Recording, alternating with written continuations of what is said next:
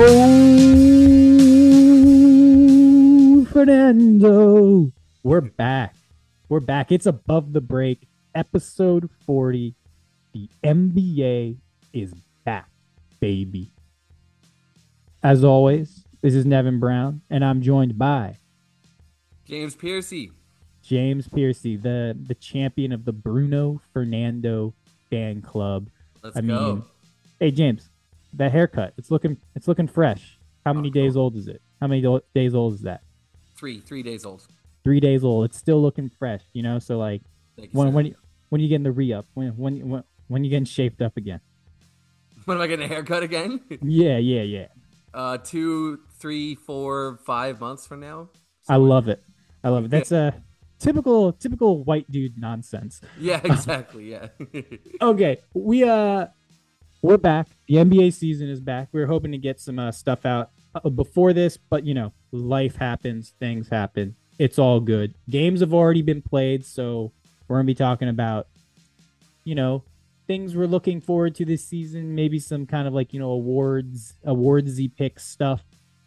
Not the most timely, but punctuality. This is not a podcast about punctuality. This is a podcast about truth, about data, about heart, about soul, about blood, about sweat, about tears, but mostly about basketball.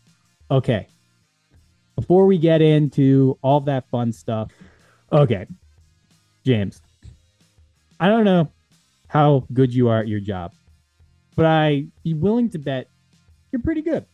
Now, imagine if you were not very good at your job, probably substantially worse than you were already.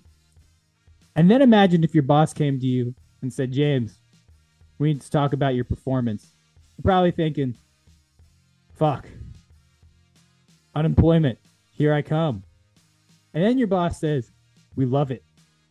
We want 4 more years, like you're some American presidential candidate. And then they say, we're probably going to throw in a little extra money because you've done so good. What would your reaction be? Would you be like, am I dreaming? Or are you thinking, did I like do sexual favors without remembering it? Are those being blocked out? What would your response be? I guess I would think to myself, am I suddenly Rob Pelinka and I didn't realize? Yes. I love it. And that's the news. Rob Pelinka was given an extension to 2026 by the Lakers. There's all these player extensions that we were going to talk about if we had gotten this podcast earlier. It's old news. Fuck it. But this old news I cannot drop. Rob Pelinka got an extension to 2026. So James, what's the best move Rob Pelinka actually managed to accomplish thus far as the Lakers GM? Well, I guess it would have to be bringing LeBron and Anthony Davis into the fold, right? He didn't bring LeBron. Magic Johnson was running the team when LeBron decided to sign. So that one doesn't count. He was, yes. Yeah, okay. And then he said, I'm not going to be here anymore. So did Pelinka do the AD trade? I'm getting the timeline. Yeah, he must have. Yes. Yeah. He was the GM when they did the AD trade where they gave up Lonzo Ball, the former number 2 overall pick, Brandon Ingram, former number 2 overall pick, both players who've been quite good. The number 4 overall pick, Josh Hart, who's become a really good NBA player, and then a bunch of draft picks that now, if the Lakers don't make the playoffs, could be incredibly valuable. Because one of them is already Dyson Daniels. Yes, so he did that trade. He did that trade, which they got AD in a championship. Would you say that was a good trade though? It's tough. Like, generally, as a rule, my thinking is championship equals good. Like, if you won a championship, then you did the thing. You accomplished the goal that all the GMs are trying to accomplish, right? But, like, this trade really tests the limits of that theory, though, doesn't it? Like, they suck now, and they have no draft capital, and they sent out, like, an all-star and 2 high-end role players and what, 4 draft picks or something? So far it's been I think it's been so far 2 top 10 picks. Yeah, that's rough, man. That's rough. And the thing is, like, It's the marginal moves that have really sunk Palinka though. Like he kept Horton Tucker and he let Caruso go.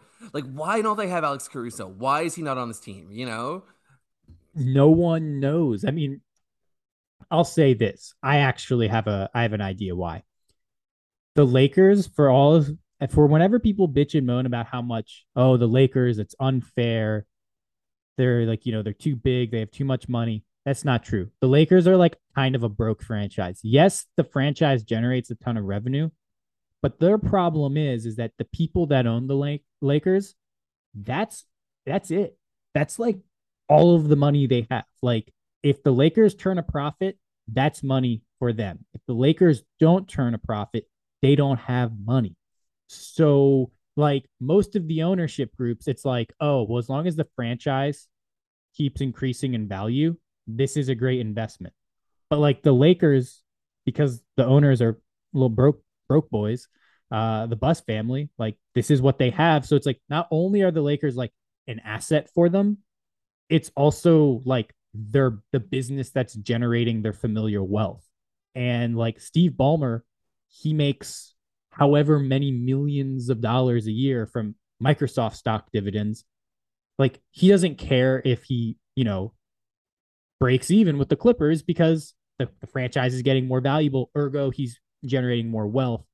So the Lakers, I think, don't have Caruso because they're poor, which is so much fun to say. It's just so beautiful. Yeah, so I guess that makes Palinka's job a little bit harder. But like, the thing is, I would say this: they've won a championship while he was the general manager, and so often one would default to thinking that means he's done a good job, you know. But the reality is that like it was Magic that brought LeBron in, but even had it been Palinka, you don't really get a whole lot of credit for bringing LeBron James in, right? It's like it's pretty much a no-brainer. And then LeBron pretty much runs the show from there. So I mean, he wanted AD and he got AD. Like the point is that Palinka has screwed up virtually every decision that would have actually required any thought that's happened during his tenure. You know what I mean? Yeah, I mean, like, well, think about like this is like one thing people don't bring up. Like, I don't know how this dude gets an extension. He and that team under his leadership, they offered Dennis Schroeder like a 4 year, like 80 something $1 million Yeah. contract, which he like mercifully, like unfortunately for him, but like he declined that because he thought he could get more money. Like, if Dennis Schroeder said yes to that deal, maybe like the Lakers are in like a better spot because they wouldn't have been able to go after Russell Westbrook. But like we talk about that, offering Dennis Schroeder that contract was a bad idea. They got lucky, right? It's similar with like the Rockets offering Victor Oladipo that extension that he said no to, Ugh. which I wrote an article about saying how Victor Oladipo really fucked up there. And I will bring that up every time because I was right. And when I'm right, I remind everyone. And when I'm wrong, I make excuses. Yeah. Um, Let me say this too. Maybe the biggest indictment on Palinka is the Westbrook trade, right? Like, I feel like the whole basketball watching world was like, well, you can't really play Westbrook with LeBron James because LeBron James is the best on ball playmaker in the league. And so you should have guys that can shoot alongside him. Like, it's not complicated. This is not high level basketball stuff, you know? Like, it's not X's and O's. It's just like when you have LeBron, you get guys that can shoot. Palenka was like, let's go get the one guy that can't shoot, you know? Like let's go get the one guy that would probably be the worst fit for LeBron in the whole league, you know? yeah. And Because then even and then Simmons, Ben Simmons he could just be a pick and roll finisher or something. There could be something. Westbrook might be the single worst fit with LeBron in the NBA. the other issue with the Westbrook trade is it gutted their roster. And there's two ways to build a super like a championship team, really. It's like you have two superstars and great depth, which is how the Lakers won a championship because they had like really good role players that made sense next to their stars. And then there's the other way where you just have three stars and like you try to like you scrounge for the depth, but the power of having three super players makes the role players play up. Like they thought Westbrook was like that third super friend, but like as you said, he probably wasn't going to be a super friend next to LeBron, like Or next to regardless, AD for that matter. It's or next. like you understand the shooting is part of basketball, right? Like Yes, yes, Palenka. Yeah. yes. And there's that whole thing, and then there's also the fact that like Westbrook was like obviously in decline. But I think like the dumbest part about it is like once you made that trade, you basically killed your flexibility to make any real moves afterwards because he's taken up like 46 to 47 million in salary cap space. So like you can't add guys. He's also like not a contract that like teams will be like, okay, like we'll just take that on. Here's like another bad contract that we don't really want. Like you have to find a team with like $45 million worth of bad contracts. And it's just like it's rare for a team to like have fucked up that badly twice if you're trying to get two players. It's Or real bad. you have to give up draft picks. So he's in a position where basically he's going to have to surrender the very few draft kit picks that they have left just to bring in Miles Turner and Buddy Hield. Like those are both good players, and I like the fit, but it's like they're sunk for draft capital for the next like decade to put Yeah. together this team. You know, let's let's Yeah. let's move on. Yeah. I don't know how he got this. My theory, very to sum it up, is my theory is that LeBron and AD pushed for Russ It could and be. he acquiesced. The organization said, okay, fine. And then when that shit did poorly, Pelinka stood his ground, taking the bullets for the organization. You said, we're not giving up those draft picks. We're not paying the luxury tax. Like we're not, or like we're paying as much of the luxury tax. We're not doing all these things. And so he's just basically operating kind of as this guy who's the middleman between the perception of the Lakers as a franchise and the reality. Um, and so in that Yeah. case, like he did a good job. Like he hasn't, given up those picks. They haven't been, spending a crazy, crazy amount. But like most GMs get extended when their team like is clearly on the upswing and isn't potentially going to be the biggest disappointment in the league for the For second the year second running. year in a row. Yeah. Yeah, I mean, like even the Nets made the playoffs, and like as much as they've been a disappointment, there's like real fucking excuse. Like there's like a real big crazy excuse that like no one could have foreseen when they built that team called a pandemic. Yeah. And an anti-vaxxer. Yeah, who could have known? That's going to be like the new thing, and it's like yeah, like this dude's contract contains interesting language where if a vaccine is mandated for him to perform his duties, he is obligated to take it, or else he forfeits all of the earnings the team has given him. Um, I love it. I mean, I would do that. Brad Beal's anti-vaxxer, and he got 250 million guaranteed with a no trade clause and an opt out. So you know, Maybe there's an anti-vax. Maybe there's a vax clause. You know. yeah, a vax clause. Okay, James. Before we jump into these fun awards, you anything from you've watched early on that's not in Rockets related of basketball that caught your eye that you just want to like, let the viewers know that you are a generational basketball mind. I watched the season opener, the Celtics and the Sixers, right? Oh I yeah. am pretty intrigued about the dynamics on this Philly team, right? Harden looks good. I didn't catch last night's game, but I understand that he looked really good, right? Yeah. Yeah. But like he's still to me in game one, in the first game, he still looked very isolation heavy and like he was playing his typical Harden ball, right? I expected to see him transition into more of a facilitating role this year and maybe cook in ISO down the stretch when it was needed, kind of thing. I don't know if he's just gonna be able to play like D'Antoni ball all season and maximize Embiid and Maxey for that matter. That's something I'm gonna be keeping an eye on this year. Is like because it seemed like Harden was willing and ready to. Okay, let me start over. There are almost two different James Hardens, right? Like there's the point guard and there's the pure off guard. Like he can kind of alternate between those two styles of play, right? I would have thought that the more point guard minded Harden would be a better fit alongside Embiid. And it looks like we're Yeah. getting ISO Harden. Well, the thing I'll say that's interesting is that like I completely agree with like Harden's looked really good. He does seem to be doing kind of like the ISO, back to like the Houston stuff. Embiid has been like literal garbage the first two Yeah. games. And like that's if Embiid isn't top 10 player in the league, like this Philly team's not going anywhere. No. And he's not looked like a top 10 player these first two games, super early, all this, new players, all this stuff. But like part of me wonders is like, was Harden just doing that because Embiid was struggling. And so it was one of those things where it's just like, well, we need to generate offense. This is how I generate offense when I'm not, setting Embiid up. I do agree that like I love Philly's roster on paper makes so much sense, but then when you watch it out there, I just go, this team needs a connective passer. Like every single player when they get the ball is going to outside of PJ Tucker, who's just going to catch and shoot, right? Like he's just going to catch and shoot. Every other guy wants to touch the ball and dribble before they shoot. And Yeah. like Tobias Harris had some moments where he just caught and shot, and like that's good, but it's like they still need a guy who's like willing to catch it and fucking pass it right away, have the ball move, create small marginal advantages. And like they just don't have that. And I think it's going to be an issue where it's like Embiid's probably not going to get the touches he needs unless he's working in a pick and roll with Harden. And like he likes to get, his touches in the post. And it's like, I think this team is going to take a little bit longer, I think, to get the offense sorted out.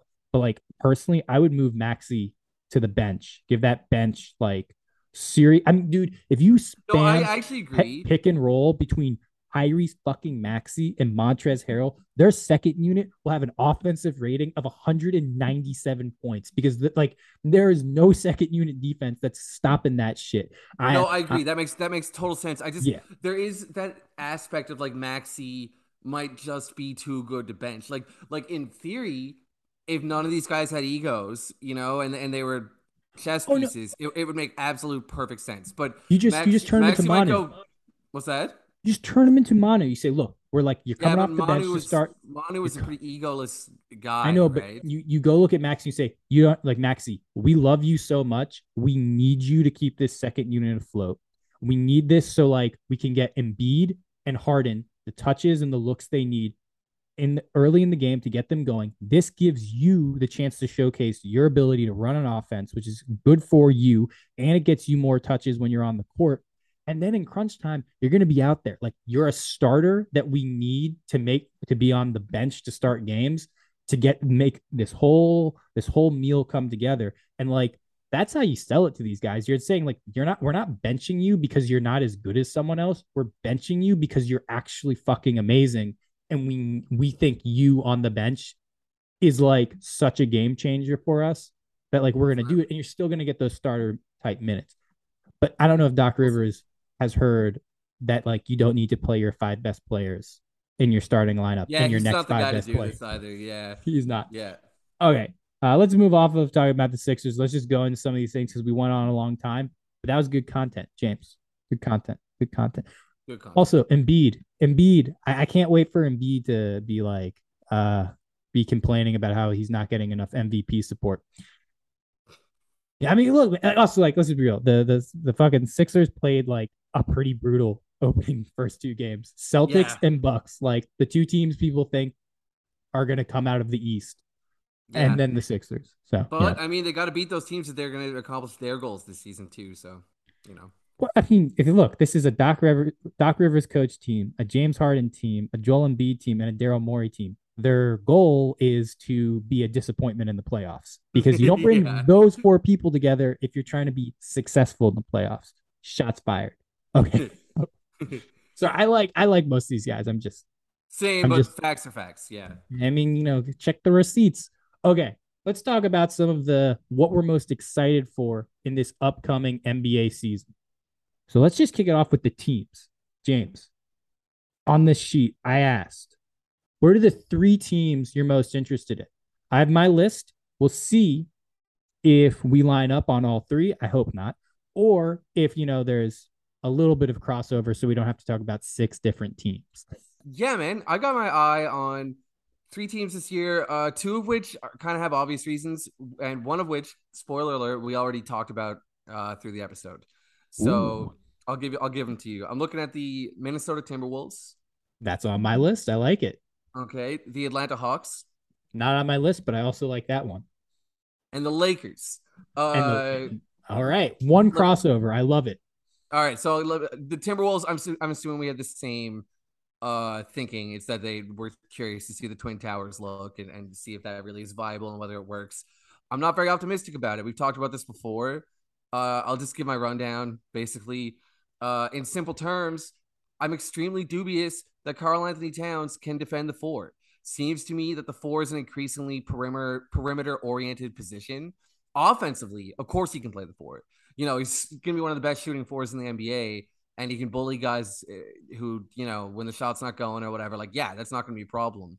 I don't know if he's the right guy to be closing out 3-point attempts and to be chasing guys around the perimeter. I think he's going to get burned by a lot of the league's fours. I'm not. I have a feeling they're going to end up staggering them, and they're going to be choosing between offense and defense at various times. And I'm just not like, yeah, I think they'll be a good regular season team. I think they'll win 50 Yes. games and everything. Yeah, I just think that there's a very limited ceiling. Like there's a No, very clear limited ceiling. I get your concerns like against like a really good team in a 7-game series where it's just like if they figure out, oh, like they can't have Karl Anthony Towns and Rudy Gobert out at the same time if we do this.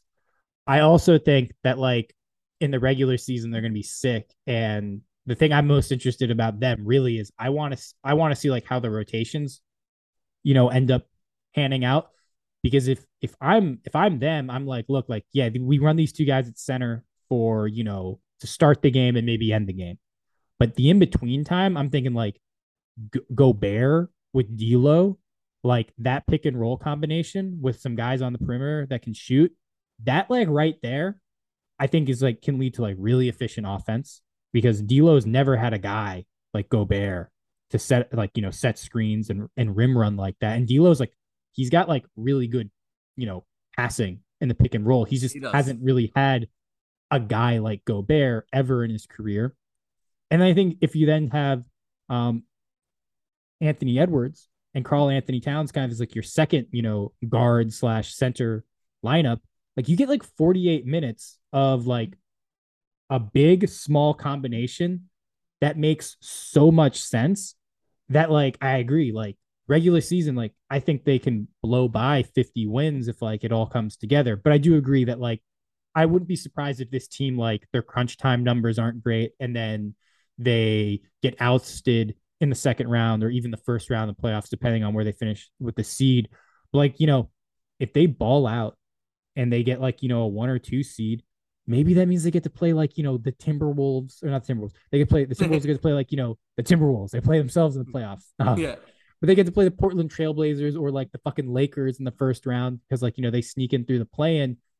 And then like that's a second round playoff series. And if you're the Timberwolves, like I'm sorry that like that's like a huge success for this Yeah. franchise. And like I'm totally cool with different franchises having different measures of success. And like that's one reason why I'm interested in it, because it's like I'm glad some teams like winning a championship isn't the end all be all, because like, only one team gets to win a championship. Like, it's nice when fans can be happy from a really good season that didn't end up with a championship. Because there's not enough of that in the NBA. Fair enough. Yeah. Let me just touch on the other two teams on my list, and then I'll Oh hear the yeah. other two teams on your list. The Yeah. Hawks similarly traded a whole bunch of draft capital for a star, and I'm not sure how viable the pairing is with their other star. Uh, Well, it looked okay. It looked well, yeah, okay. they beat the world beating Houston Rockets in Game 1, and that was impressive. They're going to be Uh, competitive. who, the Rockets or the the Hawks? the Rockets. No, it's like like all teams like in the preseason before season start, they're like, yeah, like we're making the playoffs, championship or bust. Rockets are like, we just want teams to be like, we're competitive. Yeah, that was a hard night. Yeah, that was a hard win. um. Right. Yeah, I just don't see when they're playing good teams. Like I don't necessarily see how like DeJounte Murray doesn't really offer a whole lot of off-ball value. I guess Trey is just gonna be the off guard, but it just seems like a misallocation of resources to me to put Trey Young off the ball. So I I just agree. don't love it. But I'm curious to see how it works. I will say this: Dejounte Murray is like offensively. I agree. There maybe it's like not perfect, but this is a team that had like what the number 1 or 2, I think number 1 rated offense last year. So like, let's say this pairing causes them to drop to 7. That's a pretty big drop off. You don't want to go from 1 to 7, but if it takes their defense from like I think there was like bottom 5 to like league average ish, maybe Yeah, like that. Maybe that boosts your net rating enough that like it's okay. I agree they're super interesting.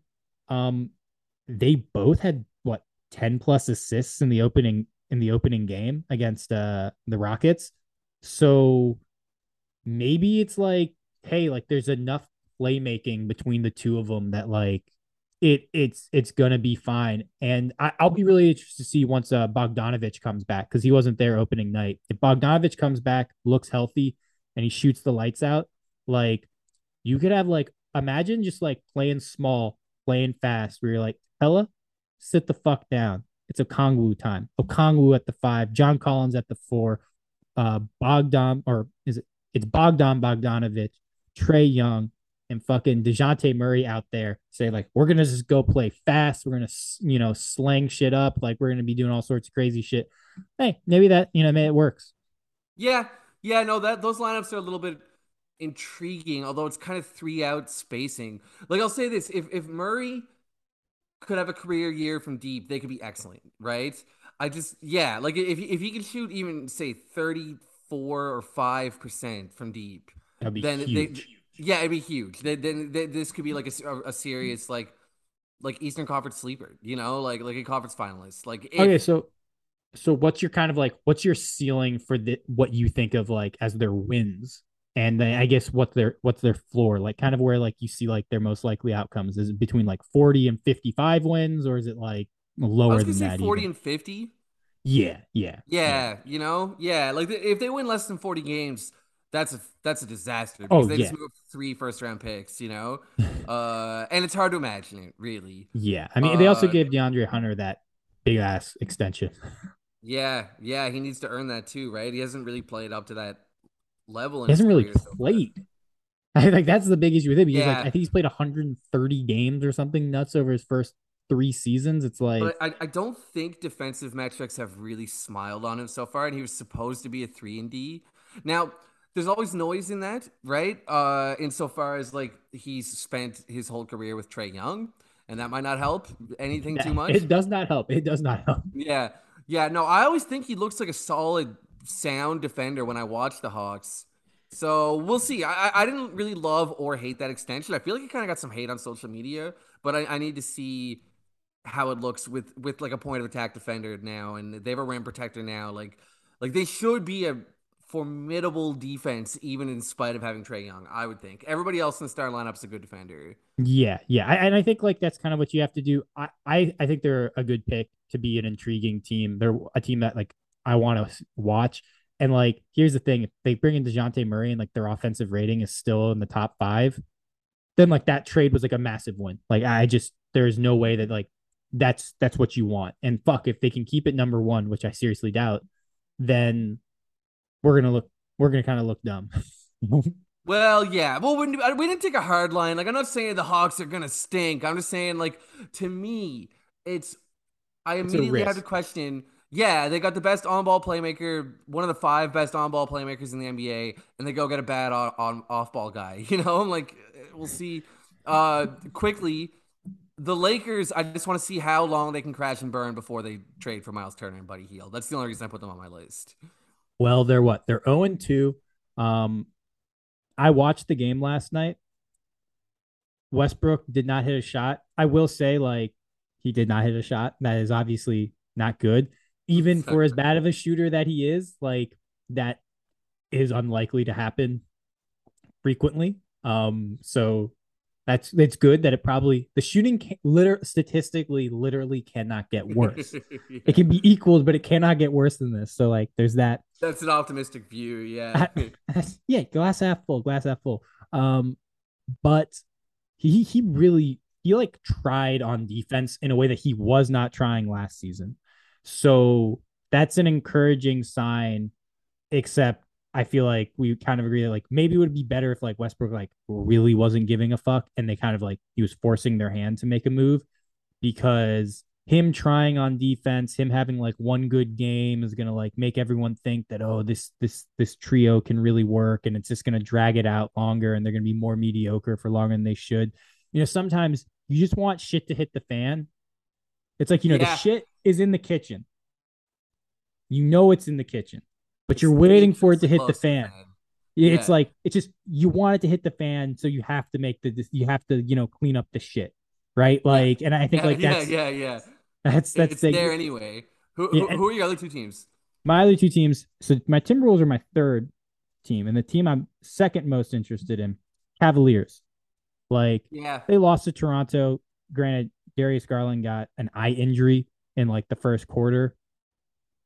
I just want to see. I just want to see how this works. The two small point guard, two mobile defensive anchor five lineup.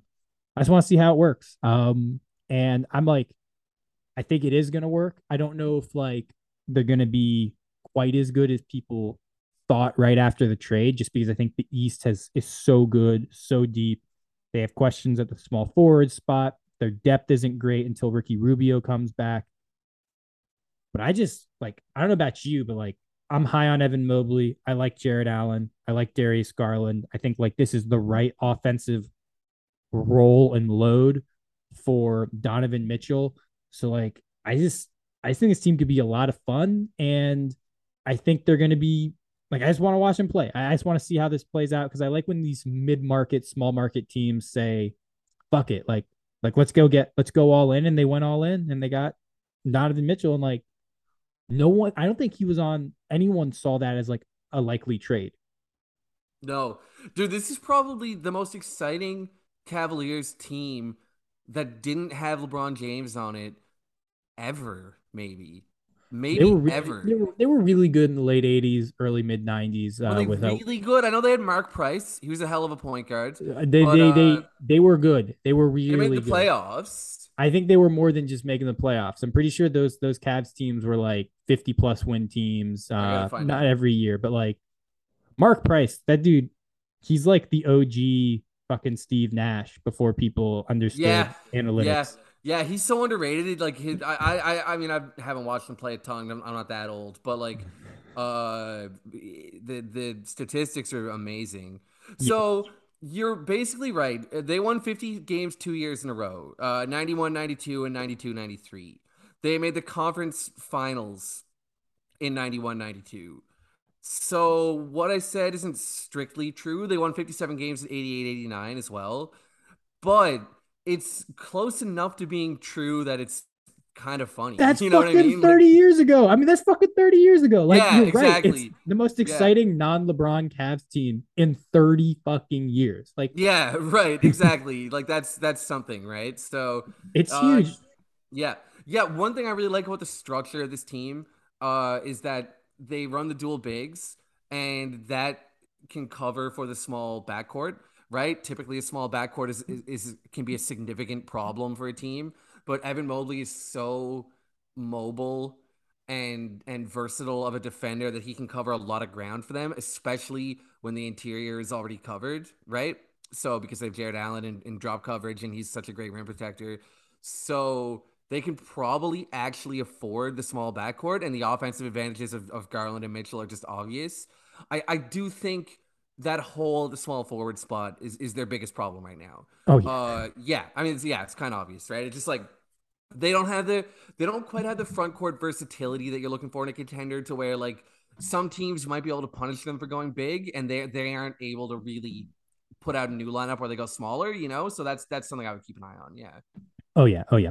I mean, look, I'm not expecting him to be a championship contender. I just want to see how good this type of roster construction really can be. And I also want to see Karis LeVert not start ever, Yeah. ever again.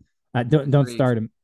Karis LeVert, I don't understand. Like there's just some players that are just obviously so good at basketball but are bad. Yeah, that's why this guy's like literally 28 and people still talk about his potential. Like, oh, he's got potential and like he's damn near out of his athletic prime, man. He's this guy's gonna be 34, I swear to God. And he's gonna have a good game and somebody's gonna go, man, LeVert still has upside, you know? It never ends. Who's your last team? You know who it is. The The Houston Denver Rockets. Nuggets. The Denver Nuggets. I mean, look, I know they got shellacked by Utah on opening night, which I was kind of surprised about. But then when Yeah. you look at Utah's roster, you're like, oh, like Utah's actually going to do this to some good teams because they have like eight or nine good NBA players who are like, Still shouldn't be killing the Nuggets though. yes, but this is a team that's good 3-point shooters and they had a hot 3-point shooting night. Like that's how you can like beat teams you supposedly shouldn't be able to beat. I think that's basically what happened here. I also think that like the Nuggets, are going to take a little bit of time just because they're reintegrating two really high end players that like haven't played forever. So I'm not freaking out about the Nuggets. But like, look, Jokic is my dude. He game one, he was that dude. Like Jokic just goes out there and produces. And Michael Porter Jr., he looked good in terms of the shooting. Jamal Murray, I think, is going to take a little bit more time just because of the type of player that he is. Aaron Gordon, Jokic, the chemistry looks really good. KCP didn't have a great shooting night, but like, he makes a ton of sense. Bones Highland is an interesting player. Granted, like, I don't love him as the backup point guard just because he seems like he's going to shoot. He's going to shoot them in and out of games too frequently, where you kind of want with a team with a starting lineup this good to like have like a second unit point guard that's just like, yeah, I'm not going to fuck this up ever. Yeah, And maybe totally, maybe totally. maybe I bump it up. It's like you really don't want your second unit fucking shit up. I think once again, like the plus minus with Jokic on the court and off the court was just absurd. I don't understand. Also, DeAndre Jordan, like I'm just gonna say this, I'm super interested in the Nuggets, but I'm super uninterested in DeAndre Jordan playing another fucking minute for an NBA team that's not actively tanking. How does this man keep getting on good teams with fucking championship aspirations, only for him to absolutely tank their chances in the six? He's out there 6 minutes and he's like minus 32. I'm just like, I didn't even know that was fucking possible in 6 minutes. I'm campaigning to get DeAndre Jordan on to a team that is actively trying to lose games. Like his hometown Houston Rockets, baby. Yes, Let bring me him say in. Real the tank the commander. the only reason that I didn't include Denver or probably several teams like Denver is that I'm just confident that they're going to be really good. So like I'm Yeah, not like interested to see it, Yeah. I look yeah, forward. I'm excited to see it, but that's a distinction, right? yeah. I love the Caldwell Pope edition, man. That it's just so sensible. Just exactly the player they needed. Look, I'm just saying. I think the Nuggets are going to be good. I was bullish on them being really, really good. Like I was like, this team can win 60 games. They're not, they're on pace to go 0-82. But hey, let's remember, Phoenix started last season 1-3. They think they won what 64 games. Yep. Nuggets, you're going to start 0-1 and go 81-1. So, that's why they're going to be interesting. All right. This next one, this won't be quicker. Three young cores you're buying stock in that aren't the fucking Houston Rockets, because one, we'll talk about them, but two, let's be real, like, that's a homer take. No homer takes on Above the Break until we get to the homer section of the podcast. Now, so in terms of rebuilding teams, I would pick the Rockets objectively, I but would too, but I'm young just, cores is a different thing. yeah. All right, so I went with the Pelicans first, and Okay, I have that has them. to qualify as a young core, right? Yeah. Yeah, I have them Yeah. as my third one I'm buying stock in. Okay, and then I had the Cavs. I think that should also qualify as a young core, right? I didn't pick them just because I feel like personally I felt like Allen and Mitchell are a Mitchell. little bit older, but How old is they're Jared the. Allen? Is 23? I think he's 24, maybe Is he okay? 25. I I because mean, I look at it as like under 25. He still counts as because yeah, McCollum's is not young either. So yeah, yeah, young core can be a little bit nebulous, right? Let's agree on yeah, that. It can be, yeah. yeah. I'm not like there's not like a hard and fast rules and like you broke your contract and I'm gonna sue you. No, but I mean, I guess if I said Lakers, it'd be like I want you to start taking the podcast seriously, But Yes, yes, yeah. yes.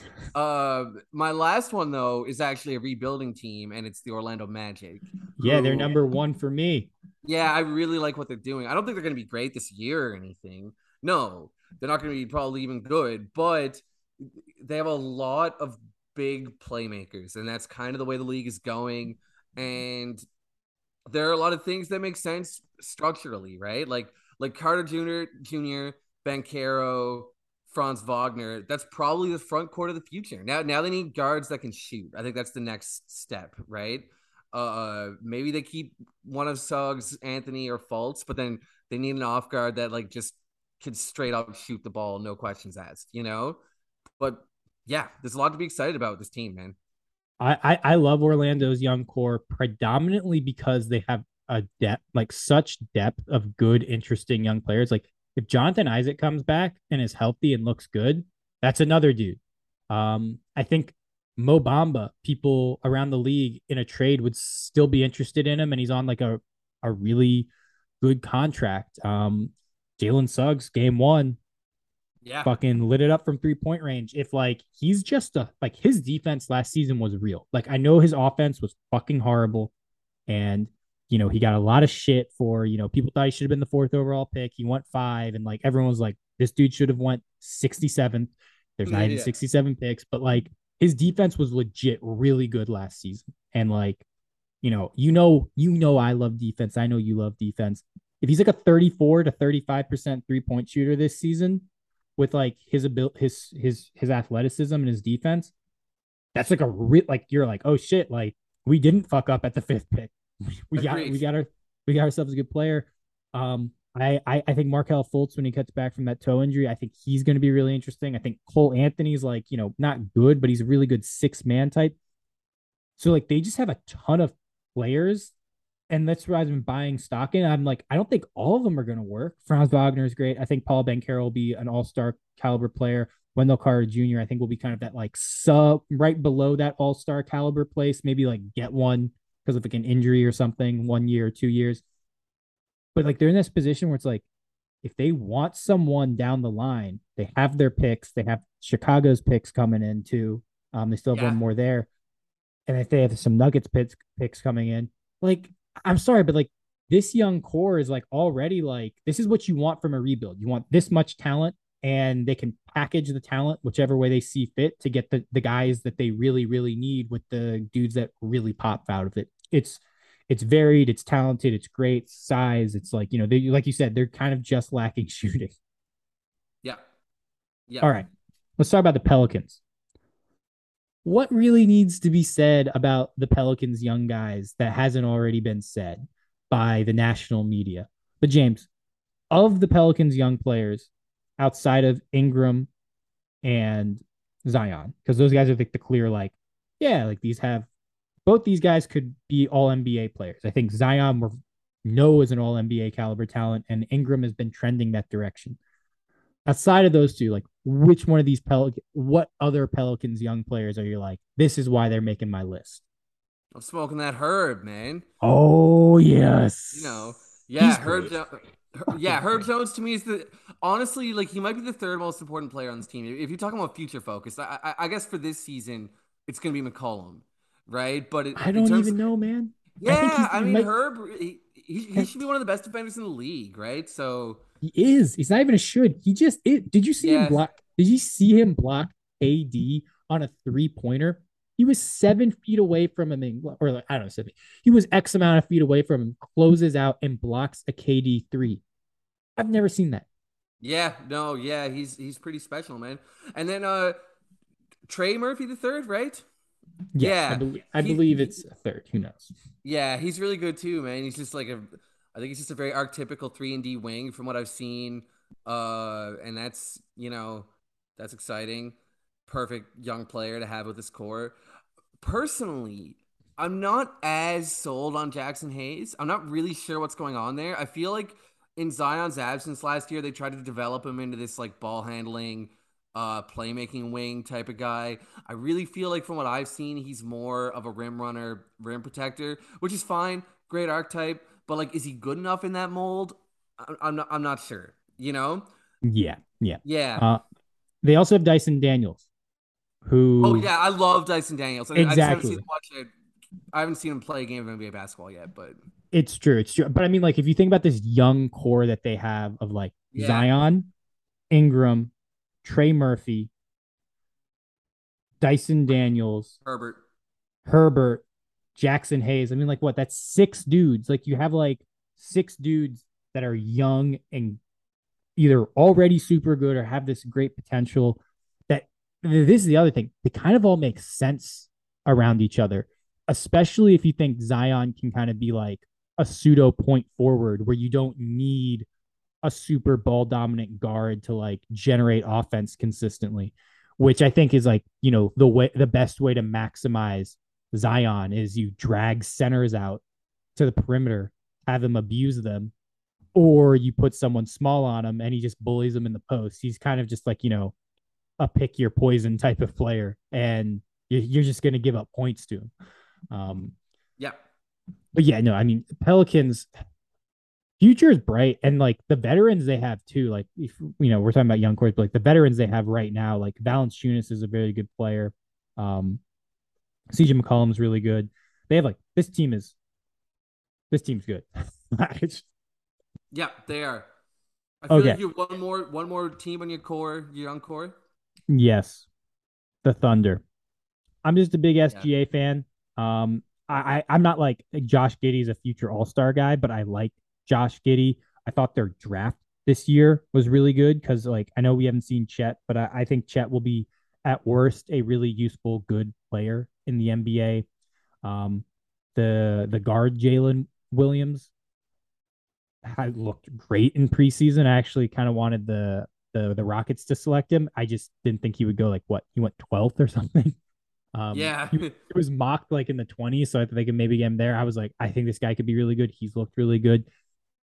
Lou Dort is, another good, solid player, and he plays a position, and he's like as like kind of like a 3-and-D type guy that just like, you know, every team needs those guys, even if they're like Lou Dort, where they're like imperfect as a shooter. He's gotten better, but like every team needs a guy that can defend wings. And he is one of those guys. I love Poku, even though he's not much of anything, but like just the idea of Poku. They got your guy Usman Dieng. Like I just they kind of like the Orlando thing where it's like they have so many interesting young guys that's just like I don't need all of them to pop. I don't even think all of them will pop. I just need two or three of them to. And they have SGA. Like SGA is like a bona fide young star Yeah. in my The mind. only thing I'll say for the Thunder, and you could say this about the Rockets too, actually. I think the two organizations are in a similar position this way, is that there are a lot of question marks. That's totally fine where they're at, right? That's totally fine. But like, I think there are questions about Giddy insofar as like, is this guy a star or is he a reserve? I couldn't really conclude in either direction right now. Jiang, that's my guy, but he may or may not be an NBA player. Yeah. Poku, that's your guy, but he may or may not be an NBA player. Even Chet, there are questions about like whether he can stay healthy, whether you think those questions are fair or not. There are just a lot of questions around this team. Yeah. But they're in a really good place and they're a good choice and everything. Don't get me wrong. Okay. Let's move away from happy times. Let's talk about the three teams that we think are going to be the biggest disappointments. Do you want to hear my first one, my number one, or should I start with number three to build up? I'm gonna start with number three to build up. My third biggest disappointment, Utah Jazz. I think they're going to be a huge disappointment this season. My You guess number they're gonna be two, better than they should be. yes, I think they like Yeah, after that game one, I was like, oh shit, like this roster, like, is this how much worse is this team than the Kings? Not worse enough. no. Fuck, they might be better. My number two biggest disappointment, I think, are going to be the Chicago Bulls.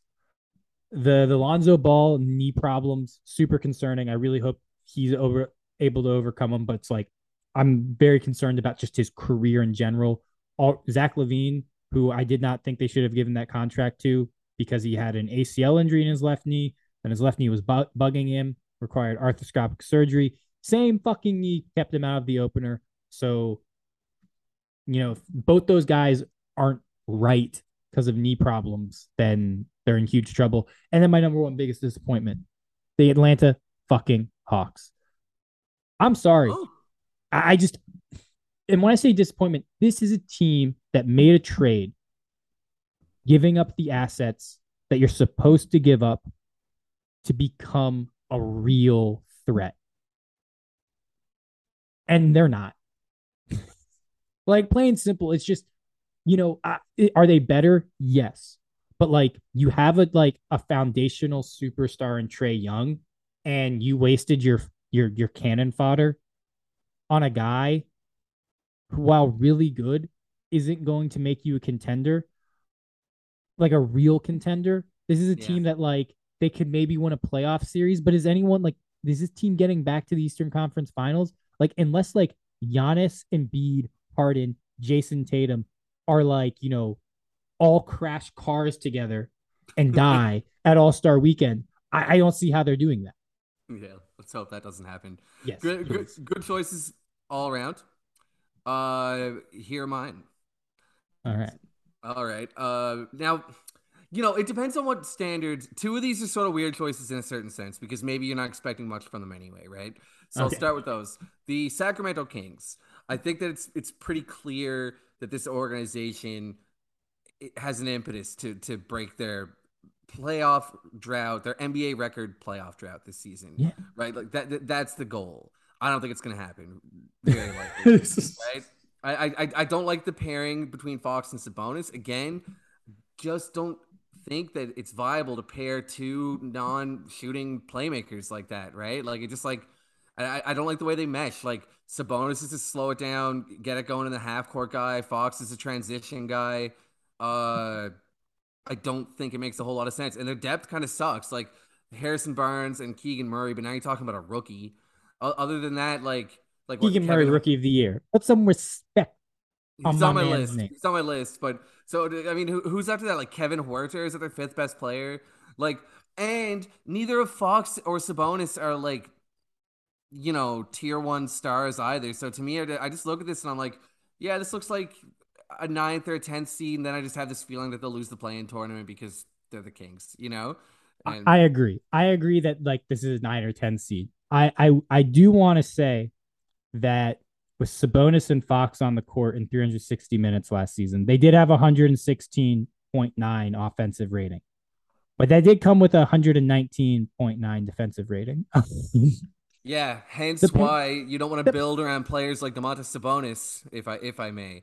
Okay, Anyway, let's not you get need you need a let's not defensive anchor. let's not rehash why Sabonis is your Sabonis and his disciple are your least favorite players in the league. All right.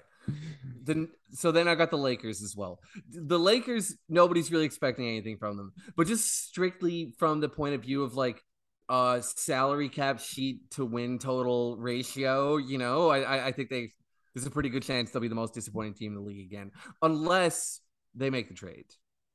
Which, I mean, they better. At the end of the day, if they don't make a trade, I don't know like what's the point? Like What LeBron's are in they year doing? 20. Like really, it's like LeBron's in year 20. Like what? Oh, we'll wait for him and like are you just like playing out the LeBron contract to like when you start getting picks to like rebuild again? Like what the fuck type of decision is that? Like just like realistically, like who like why would you think that way?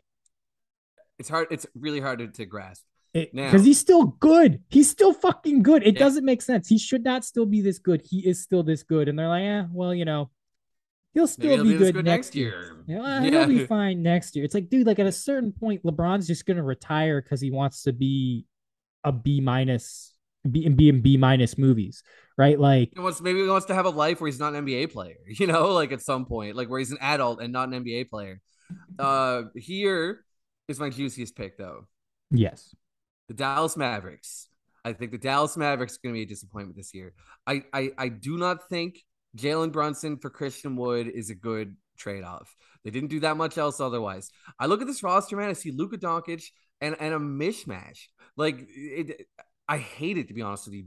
Dimwitty, Bertans, like why are you McGee's going after fine. former Wizards? You're just going after former Wizards. That's true, ironically, yeah. Dorian Finney Smith is good. Actually, I got a bit ahead of myself there. That's the one player I kind of like. But like they don't really have a viable secondary ball handler, man. Dinwiddie doesn't quite cut it. Furthermore, he's not a consistent shooter, so he doesn't provide that much when Luka has the ball, right? I think that I know that Christian Wood had a good season opener with them. I think that they are going to Yes, see problems as the year goes on. That's only one game, right? Uh Generally speaking, this guy brings problems. Maybe this is the year that he grows. It's possible, but can he possibly compensate for the lack of Brunson? Because we've seen what happens when Wood tries to be an ISO scorer. It's not great. Magic. right? Magic. If he's gonna be Luka's pick and roll partner, that's beautiful, but it doesn't make up for the loss of Brunson. You see what I mean? Well, here's the thing with the Mavericks. I didn't include them because I saw their run to the Western Conference Finals and I was like, that was just an aberration. They got lucky. They caught lightning in a bottle. They shouldn't have been there in the first place, right? Like they could have very easily been eliminated in the first round, right? Like they ran into two teams that kind of like inexplicably collapsed and lost to them. And they have Luka Doncic, so if like that happens, he can seal the deal in a way that like few players can. So I just didn't have them on my list or even think about them because I was like, they're not going to be that good this year. Like, and as you said, they lost.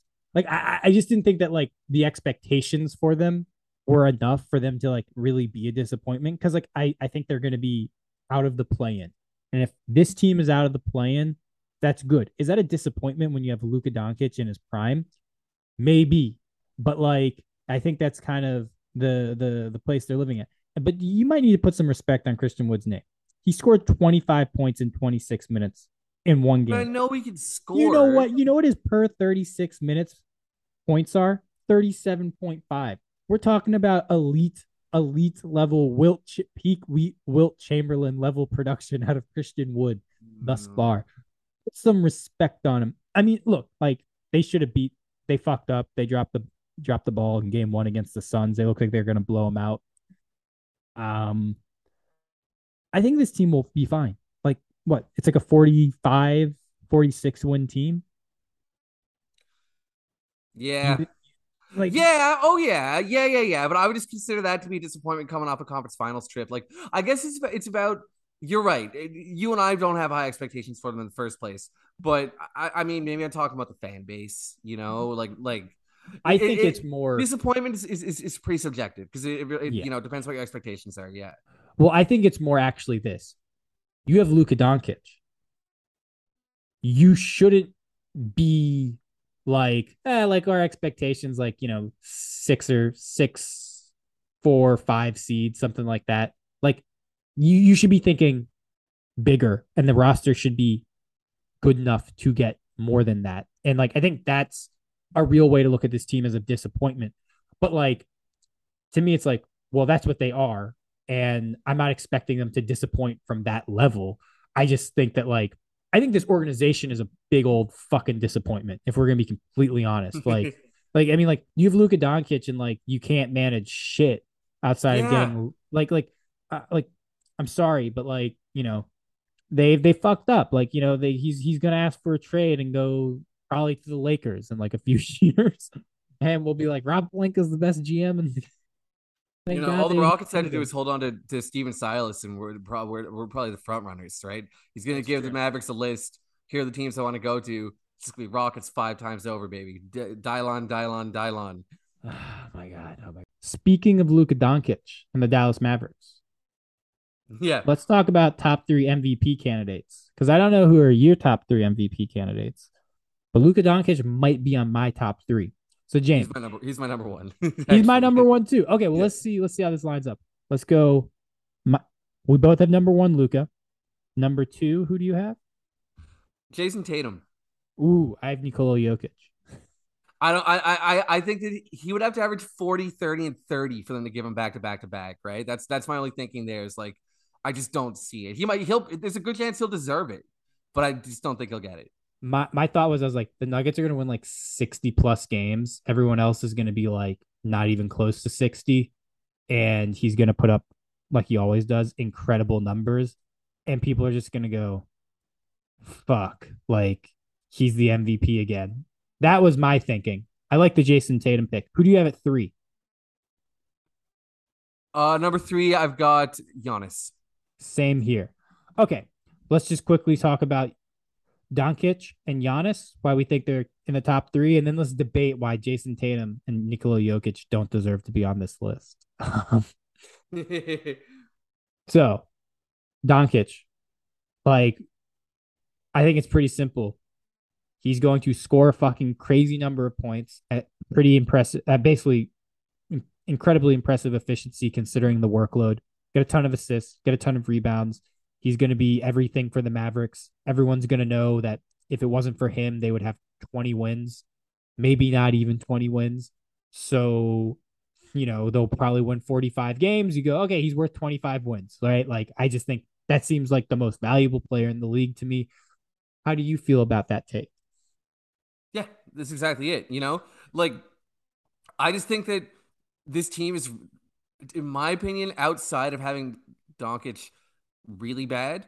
So whatever they accomplish, it's going to look really good on him, and that's a good recipe for winning the MVP. Yeah, Plus, I just think the voters are probably thirsty for somebody else, and he's probably the best player in the NBA that's never won the award.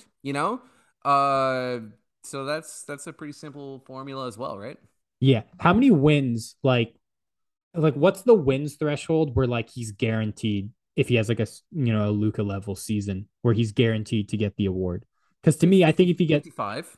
see, I'm saying it's even lower. I think if they win 50 games in that Western Conference, he's guaranteed to get the MVP. Yeah, maybe so. Maybe so. Yeah, either way, the same principle stands. It's like there's a certain threshold where this team is bad enough that you just have to get the award because he would just be owed the credit. You know what I mean? Yeah, yeah. Okay. Giannis. I think Giannis is the best player in the league. I think the only reason he's not number one on this list is because he's won the award twice. So that always hurts. And I think the Bucks are in that stage where they've won a championship. They've won the most games in the league, back to back seasons before the season before they won the title. I think they're kind of in that, we know how to do this. We don't need to get the one seed. We don't need to win as many regular season games as possible. We can let Giannis rest. Giannis knows that, Giannis doesn't play big minutes in the regular season, like on a per game basis. He's usually around, like, I think, like 32, 30 minutes a night. So I just think that, he's not going to play quite enough on a per game basis to, get those per game stats where you to equal some of these other guys.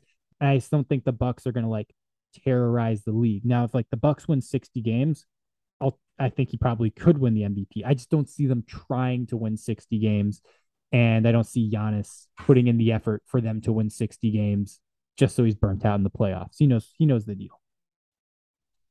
Yeah, hard to argue with that. I agree with mostly all those points. Like, I do think Giannis is the best player in the NBA. I think it's almost irrefutable at this point, especially like if you're talking about two-way impact. But at the same time, the Bucks probably aren't too focused on the regular season. They'll probably restrict his minutes again, which really just makes sense, right? And he probably won't win MVP, just for those reasons. So tell me why Tatum's a bad choice.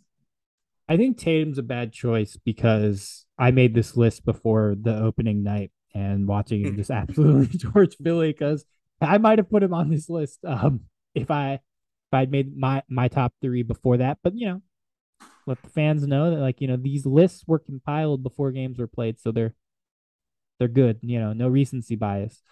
Um, I don't think Tatum's a bad choice. I just don't think he's actually that good. And I think the Celtics, for him to win the award, the Celtics would have to win a fucking crazy number of games. And with Time Lord being out, with Udoka being fired essentially, but not being fired, so he can't go sign with another team that doesn't care that he is makes questionable decisions in his personal life. I just thought that they wouldn't win enough games in the regular season for a player who's I don't view as being a top five player in the NBA. He's kind of Yeah. right on the outside of that. I just didn't think they would win enough games. But I'll give you this: if he plays like that, and they go out and they beat good teams like they did opening night against Philly, it's obviously one game. Yeah, no, he could win MVP, or finish second in MVP voting. But that was kind of my thinking. It's just for these not top five players in the league to win MVP, their team has to be significantly better than the field usually, and I just don't see that happening because So this. let me say this to that. Rightfully, I would have Jokic on my list, right? Like I would prefer to have Jokic on my list. I just don't think the voters are going to allow it because once you give a guy back to back to back, you're putting him in an air that like people are going to riot. They're gonna storm the Capitol if there's a guy with a back-to-back-to-back MVP that's been to one conference finals in his whole career. You know, like it's just like whether you think that criteria is fair or not. I have my doubts that many voters will be comfortable with that. I understand that. And I agree with that. It's one of the reasons why I didn't put him first. And I kind of put him second just because I thought the Nuggets were going to win 60 plus games, but they're going to get the 1 seed. I thought they're going to have the most wins in the NBA. And I just went, look, like Jokic, if he leads a team to like 64 wins and produces at the level he's produced the last 2 seasons, that player has to win the MVP because guess what they have? They have every single argument. They're the best statistical player and their team has the best record. And I was like, I think that's going to happen. And I almost did it just as a troll because Nikola Jokic is the only back-to-back MVP in the history of the league where no one wanted to give him the MVP when he won it. Like Yeah. people did not want to give it to him. And I just would love the idea of a guy winning 3 straight MVPs where people didn't want him to win the MVP in any of those years. Like when he won the first one, people were like, well, like, he just played every game and Embiid got hurt. Like, he just like, I guess we have to give it to him. It's like, no, like on a per minute basis, he was better than Embiid and he played like 1,000 more minutes. So like, yeah, he was a fucking MVP. Shut up. And then last season, he set the single season box plus minus record Yeah. over Yeah. like, and people are like, well, I guess, I mean, I know he was great, but they only won 48 games with, you know, their next two best players out the entire season essentially, and like a bunch of like, bums on in this roster. And it's just like, and I just want it to be a situation where they have to do the exact same thing again, where it's like, That's funny, but I just don't but think it'll happen. If I if know if, if it's what we want to happen, then my list is Jalen Green, Jabari Smith Jr., Tari Eason. You know? okay.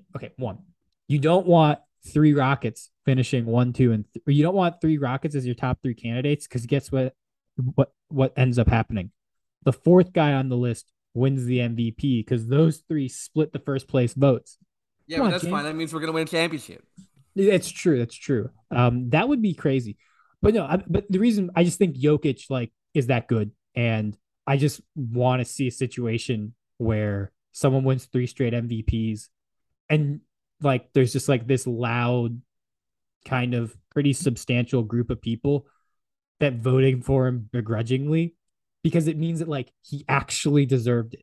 Like when the media wants a guy to win the MVP, like with Derrick Rose, we know he didn't deserve it. When Kobe won his MVP because the media wanted it because he felt like he got jobbed earlier, we know he didn't deserve it.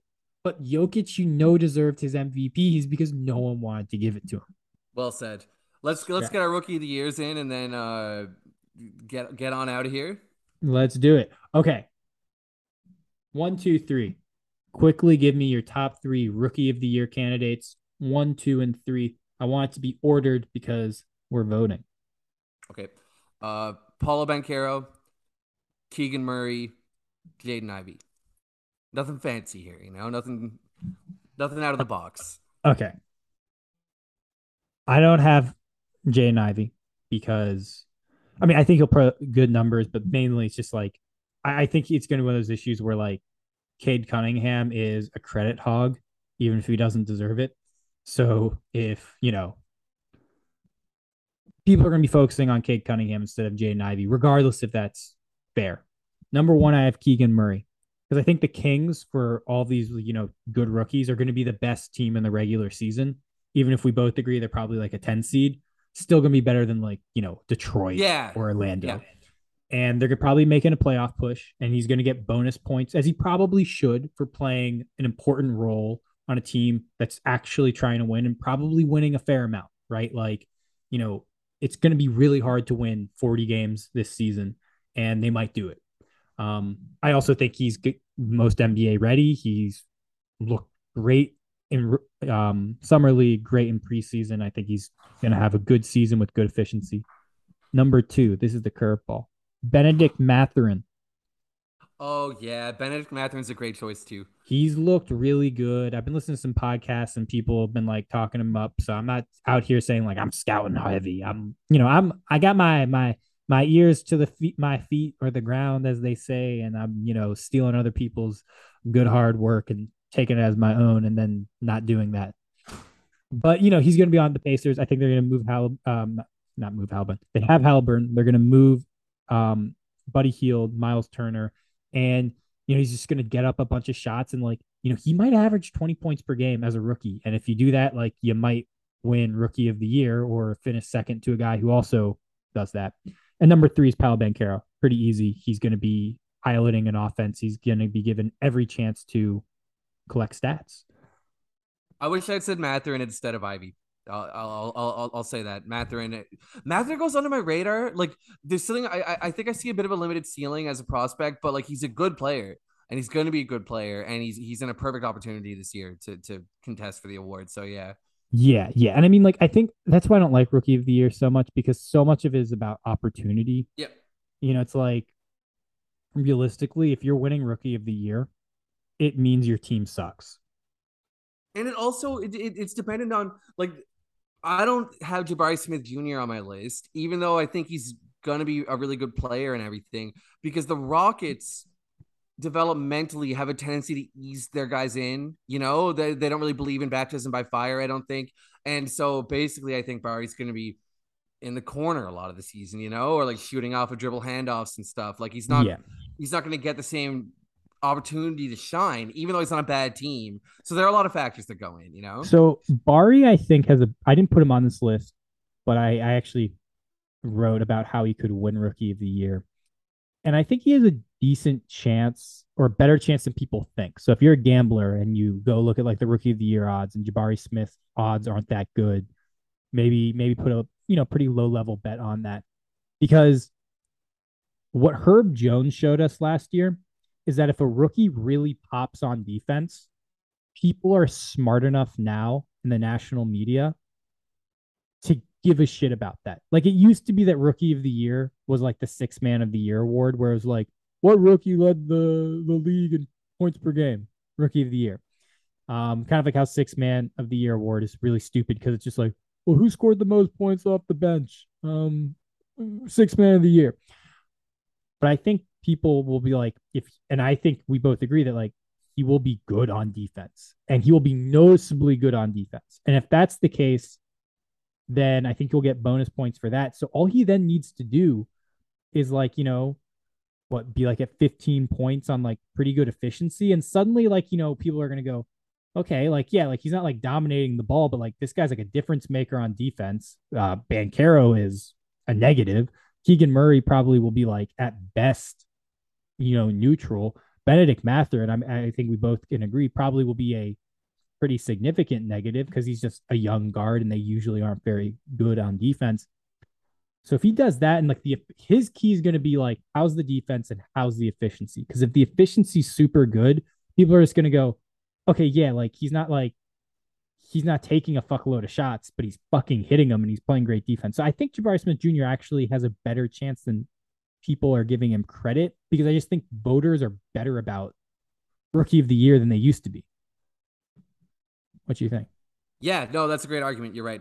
Yeah. I think that with the Rockets, it would also probably boil down to, do they win a few more games than they won last year? Are they a little more respectable? That could go a long way towards making his case, right? Yeah, because especially if they look better and they look more competitive and they look more engaged, and if he kind of gets that bullshit narrative of oh, he's helping change the culture in Houston, because God knows Jalen Green and Kevin Porter Jr., they can't change the culture in Houston. They're part of the problem, but which is complete bullshit and makes no sense. The problem, especially with Jalen, but anyway. Yeah. But it's if he comes in and they're oh, man, Kevin Porter Jr. has been on his best behavior. Jabari Smith Jr. is really rubbing off on him. It's okay, calm down. But he might get some bonus points. That narrative is compelling though. Yeah. Where it's oh, the defense, the team first, putting, the other guys, before him, taking shots he's given. I'm just saying that, this is a team that's been, at least in the Rockets case, they kind of lacked structure. And if he comes in and kind of feels like the guy who exudes structure, I could see him getting a good push. Before we get off this, Can I shit talk Paulo Banchero for like 30 seconds? Go and yeah, go do it. So Paulo Banchero had a great opening game. People were like, he's like the third ever number one overall pick to score 25 points, at 5 rebounds, at 5 assists in their first game. James, I love those stats because essentially what someone is saying is this is the third time on a full moon in December where there's snow on the ground and the town clock um wasn't working that this thing happened. It's like, okay, In like, town clock. yeah, no, you're like, okay, so like when all these like weird things happen, like the boogeyman comes out in this, kind of bad 18th century horror story that I just came up with. But anyways, right? Like, I hate those things. Paul Banchero had a really good statistical game. People are freaking out over it. Someone showed a video of all of his made baskets. I believe he went 11 for 18 from the field. That's great. You look at the 11 shots that went in, there was like two or three, maybe four, where you're like, that was a really impressive self created bucket. But I think there was like, I counted six either transition or wide open dunk/layups that he got. And getting those are great. But like the appeal of Paolo Banchero wasn't that, yeah, man, this guy's gonna like, feast on like, wide open dunks. It was that like he was going to be able to create shots. You remove those 6 shots because I'm a crazy person and counted that. Suddenly, like, the stat line doesn't look so good. The thing that people actually should be hyping up is that he got to the line 7 times and he went 7 of 7. So what I'm just trying to say with Paul Banchero is I think he's going to put up good. Like, I don't think he's going to, that efficiency we saw from the first night against, like, admittedly, the fucking Detroit Pistons, who, like, let's be real here, like, they're not very good. That line that he put up, good for him. But I wouldn't expect him to continue to have what we think of as good efficiency because, I mean, 11 for 18, like, that's good efficiency, but that's not crazy good. And when you consider he got, like, you know, 4 free buckets, you know, where it's like basically an uncontested layup, you go, okay, like, you know, when things weren't so easy, the efficiency wasn't so great. So I just needed to say that I'm still right about Paulo Banchero. I'm not wrong. Time will tell. Time will I'm not tell. wrong. Let's send it home. Let's send it home, man. Okay, okay. So we're gonna meet up in a few days and talk about the Rockets, so we can talk about more than just one game, and we'll get into like everything that's going on there. We'll see if the Bruno Fernando experience at center continued. James is like most, I'm not gonna say favorite development, but like definitely. How should you describe it? Do you feel vindicated about being worshiping at the altar of rim protection? Yeah. Yeah. From the very like yeah. Dude, You literally jumped into 2 minutes, that. 2 minutes into the game, the kid blocks 2 shots in one possession. I'm just like like those, those were his only 2 blocks. But it's because he I scared know, him but out he of the was paint. He in scared him position out of the all paint. night though. He scared him out of the paint. I mean, when I play pickup, that's like my goal. My goal is to try to block my guy on the first time they take a shot Yeah. on me, because then they don't shoot again. They're like, I don't want none of that. Yeah. And that's Bruno Fernando, baby. God, you guys, I would, I'll try to, if you, the listeners, if you could have seen the way James's body jolted forward, his eyes lit up, the endorphin rush when I was like, tell me about Bruno Fernando. How do you feel? It was like, it was crazy. It was like watching someone like take drugs and they just kicked in right at that moment. It I'm was like, high on oh, Fernando, man. What yeah, can I yeah. say? All right. So this is episode 40 of Above the Break. The NBA is back, baby. All right. James, you have anything to plug before we get out of here? No plugs. All right. I do not. All right. Well, if you're a Rockets fan, go check out Space City Scoop. We need more people to check us out. I think I do some pretty good work, but I do not stoop to the levels of other people that work with Fansided and have like article titles like I don't know, like there's like some of these things that I see suggested. It's like, oh, like blah blah blah returns the slander, or like Yeah. Lakers fans found out how good this thing is. It's like, okay, like, look, like, I'm not out here like trying to make articles about social media debates. If you want like real basketball writing and content, I do that. Now, apparently that does not get the views, but change that. You can change that. Be the change. Okay, so we'll be back on Sunday. We're gonna record Sunday, talk about the Rockets, a Rockets specific podcast, and that will be fun. Until then, peace. Peace.